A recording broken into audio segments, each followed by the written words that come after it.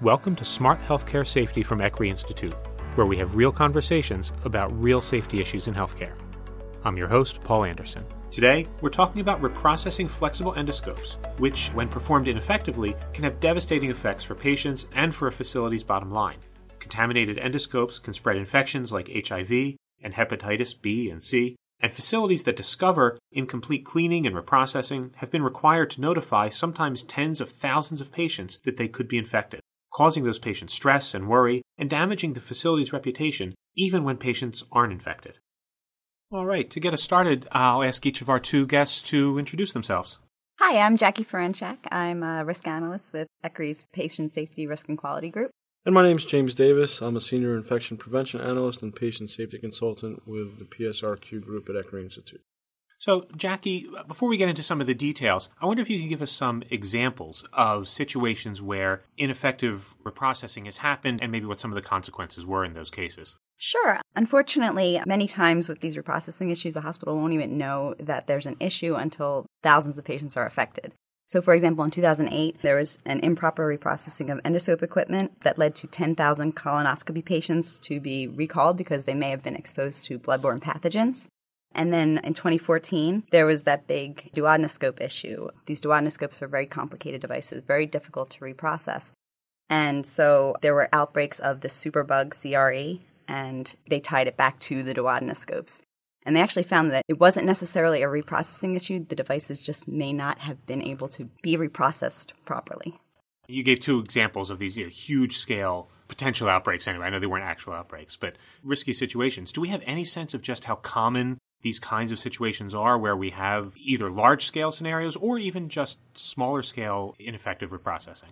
So there was one study that estimated that there were 30,000 patient recalls between 2005 and 2012 due to reprocessing issues. And actually, there was a recent study in April of this year, 2018, that was published in the American Journal of Infection Control, where researchers tested scopes from 3 hospitals, and 71% of them tested positive for some type of bacteria. This puts patients at a high risk of infection. So, Jim, that's a lot of patients put at a lot of potential harm. Jackie mentioned that there may be some devices where it might not even be possible to clean these things effectively. So maybe if you could shed some light on why is it so hard to clean these things effectively? First of all, you have to realize that these scopes in question have lots of ports in them and ports and channels. So it's not just a tube that the general public might think is just this tube with a camera on the end. It's actually meant to take biopsies, so there's things that you could put down these channels to do therapeutic things, to do diagnostic things, forceps, things like that, where you'd be taking tissue samples. When you think about that, and some of these scopes are quite complex and can have anywhere between 2 to 5 or more of these channels. So when it comes to reprocessing them, what the technicians and reprocessing folks need to do is at the point of care. So immediately when they're done with it, they should be doing enzymatic cleaners and things like that and flushing out these channels to keep the scope wet and covered in this enzymatic cleaner that's going to break down proteins and all this, biomatter and things like that. And then they get transported to the reprocessing area, whether it's in the hospital, in a clinic, or wherever. And then there's a whole manual process of cleaning it before, depending on the type of washer you use. If you're even using a washer, you should be. When they're using the washers, we've seen people contaminate the washer lid with gloves they were using because they were cleaning the scope, and then they put it in and don't change their gloves and just contaminate the area they're working in. Some folks realize it and clean it off, but most folks don't because there's a lot of production pressure as well. So it's multifactorial. There's a lot of human processes that need to happen in the right order. Then when you're using a washer, you have to place it in the washer but not contaminate the outside of the washer in your work area. And then when it comes out, you need to, depending on the machines you're using, sometimes you can get a flush, but then you also have to do your alcohol flushes and your air flushes. And then after that, you still need to hang it in a cabinet in the right way so they're not looped. And so fluid isn't collecting and growing. The tips aren't touching the bottom of the cabinet. Your cabinet's long enough for the scope. So we've seen scopes rolled up like a garden hose hanging in these cabinets. And it's like you're just channeling fluid that'll eventually grow. So there's a whole lot of things when it comes to reprocessing, but there's also issues with design. So we talked about the ERCP scopes with that elevator channel and how difficult it is to clean. So when the CDC went back and observed some of the original processes during the CRE outbreaks and the patient notifications, they saw that people were doing it perfectly and the scope was still cultured positive at the end because of the design of the scope. So did the instructions for use really address how to clean that scope with the equipment you had in hand? So that's a huge thing. And that goes with a lot of different equipment as well, not just endoscopes. So it's designed for the person, the clinician that's using it, to get the results that they need to treat or diagnose the patient. But it comes into question when you hear about things like this, is it actually designed to be reprocessed and actually be cleaned? Well, that's actually the question. And disinfected. Sure. That's the question that's occurring to me as you're talking is, I understand sort of the motivation behind somebody wanting to reprocess a device, right, any kind of device. It makes me think about the challenges that you talked about with reprocessing these things, and Jackie, you touched on it as well with the duodenoscope. Can these devices be effectively cleaned? And if not, why are we trying to?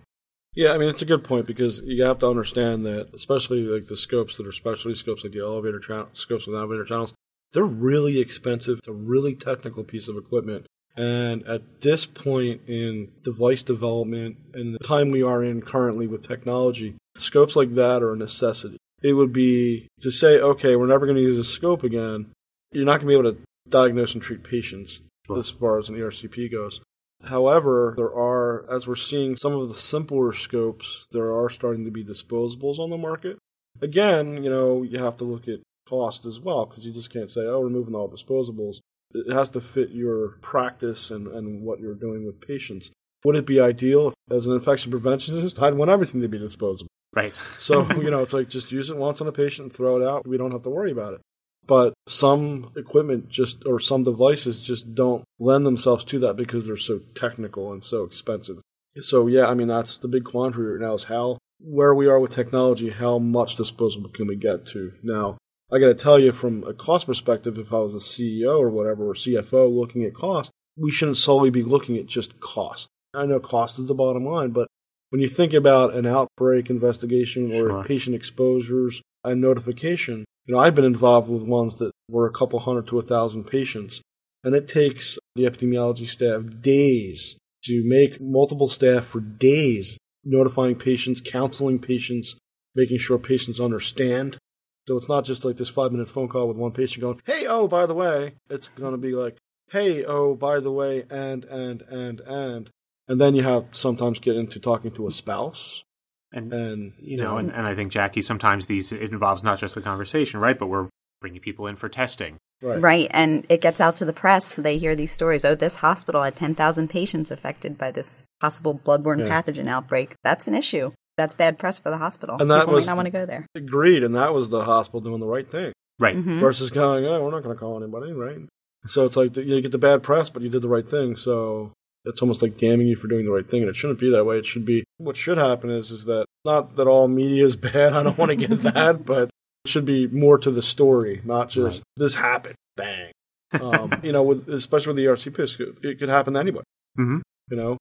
So you touched on, Jim, when you were talking about, okay, we want to take the scopes as soon as they're used, get them in the enzymatic cleaner, keep them wet, right? And so you talked about some of the steps that need to happen. And you mentioned some of the production pressures that can really affect the techs who are doing the cleaning and the reprocessing. Right.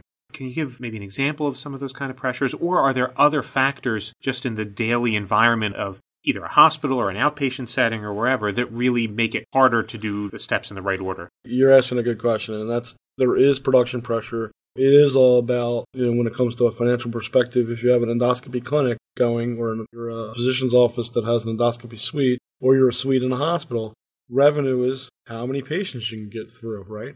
So do you have enough equipment to support your patient loads, or are you forcing your staff to be continually reprocessing all day long, 8-10 hours a day, because you have to turn over the scope so quickly because you don't have enough inventory of the correct scope? So it's not just about an ERCP scope. There's multitudes of other scopes that are available. So it's like, do you only have one ERCP scope and you're doing 16 ERCPs that day? So you have to reprocess that scope quickly. So what's going to happen, right? People are going to be pressured, stressed. Maybe someone's barking at them in the background for the scope because the patient's there and they're going to try and get ahead of the game. Right.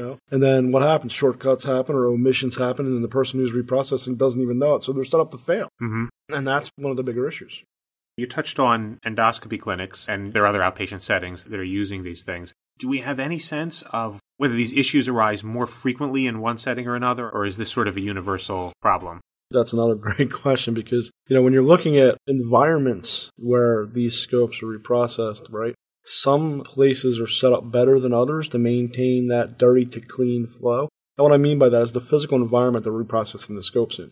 So do you have one countertop that used to be a janitor's closet and you're trying to do all these scopes in an insufficient place and every time you move you're contaminating something without even knowing it just because of the box you've been placed in? Or is it designed ground up to be a cutting-edge endoscopy suite where you have a dedicated area that's designed following guidelines to reprocess high-level disinfection equipment? There's huge issues when it comes to environment. I've been on consults where I'm standing between the automated reprocessors machines and my back is touching the wall behind me. So it's like, I'm not a thin guy, but I'm not incredibly fat. But, it's like that's not enough room to have 2 feet or 3 feet between a wall and the opening or cover of a machine. Right.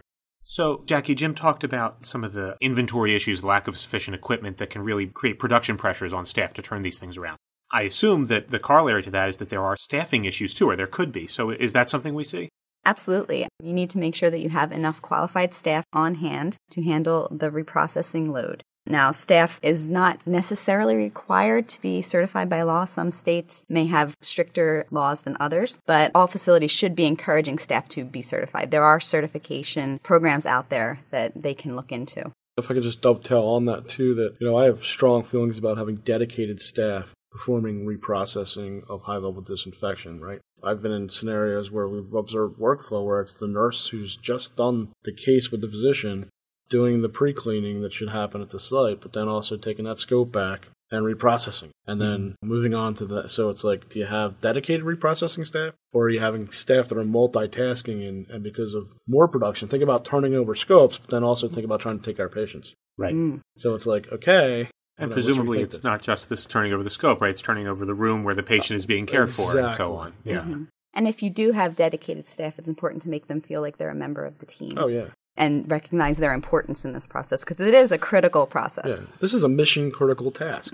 This is something that can't be messed up and missed or take shortcuts. It's all about patient care. And I think I certainly, as a layperson, have this image of the reprocessing taking place sort of in the fourth sub-basement in a dark room with no windows. And I imagine if you're one of the folks who lives in, it's even reality, but if you're one of the folks who lives in that environment, who works in that environment, it can be easy to feel forgotten and sort of an afterthought. Yeah, and especially, we do a lot of hospital-based consults and a lot of clinic-based consults where we're not just talking about scopes, we're talking about sterile processing departments in general. And you're absolutely right. They're in the basement. There's no windows. The dirty side's, hot and humid. I've been in places where it's been so uncomfortable that they have cooling vests underneath their PPE. And it's like, wow, I couldn't imagine. I guess you get used to it. But and we talked about the environments and space before and where we expect these things to happen. And we really need to think about the environments of the folks who reprocess these, not only from a space perspective, but from a climate perspective sometimes as well. And then there's production pressure on top of that. It's a thankless job, and we need to thank them for it. Jim, given all the challenges that there are in sort of the current state of the technology and getting these things cleaned, disinfected, reprocessed, whatever's appropriate, do we have a sense that the technology is moving in a direction that will make these processes easier, cleaner, safer?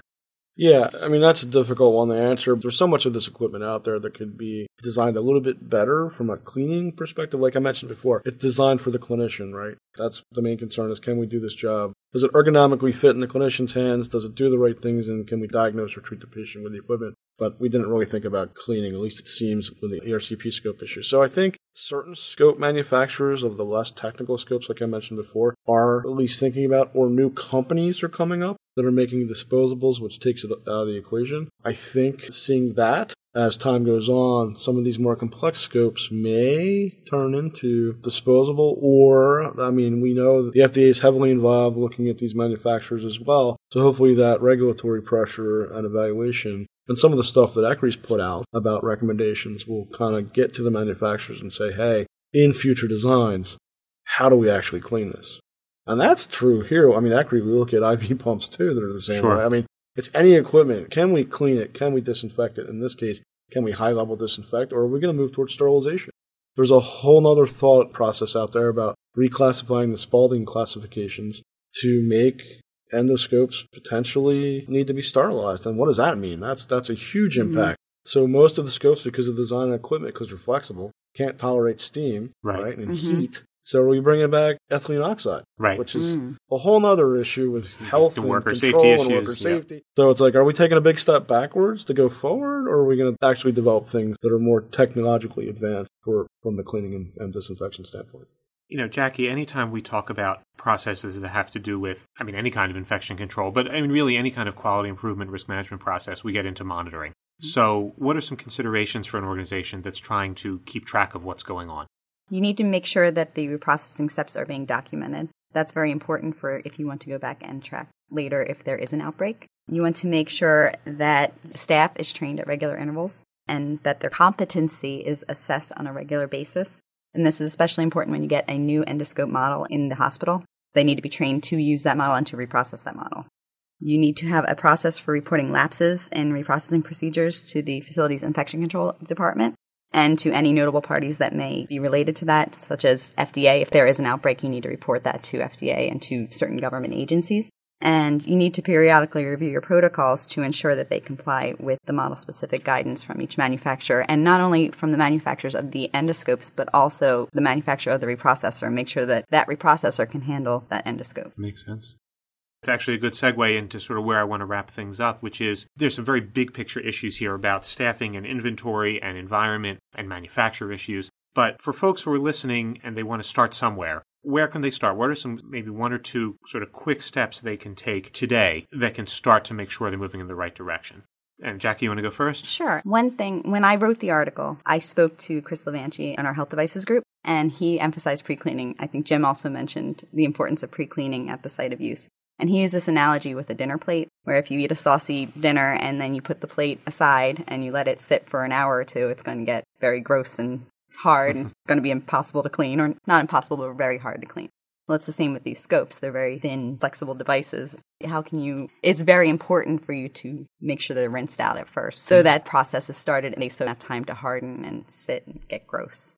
Yeah, I would agree with that. It's kind of like my daughter puts the plates in the dishwasher and then runs it without cleaning them, so the next day I'm out there with a putty knife scraping off the peas, So it's kind of the same thing, and especially when we talk about small, delicate channels and equipment that's made to move and flex. So that's definitely worth considering. But I would also there's a lot of steps you can take tomorrow, today, where I would make sure that I know where my IFUs are, or instructions for use, for all the equipment that's being processed. Make sure that my policies for reprocessing are matching the IFUs. Make sure your IFUs are current. We go into a lot of facilities where the IFUs aren't current. They don't match the policies. And then how can you can't hold staff accountable if they're following your policy, but you wrote it against an IFU or you didn't update it with the newer IFU. The other thing, too, is, you need to provide some sort of auditing of processes and feedback to the staff. And that shouldn't be like, we do EOC rounds in this department once a year, or environmental care rounds, and we incorporate that into it. It should be, it should be staff with staff. It should be management looking at staff. And then it should be some sort of coordination with epidemiology and infection control looking at the process as well.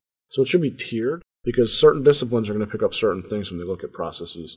And it shouldn't be punitive. Right. It needs to be constructive, and it needs to be in a just culture, and it's all about doing the right thing and getting feedback to do the right thing for the patients.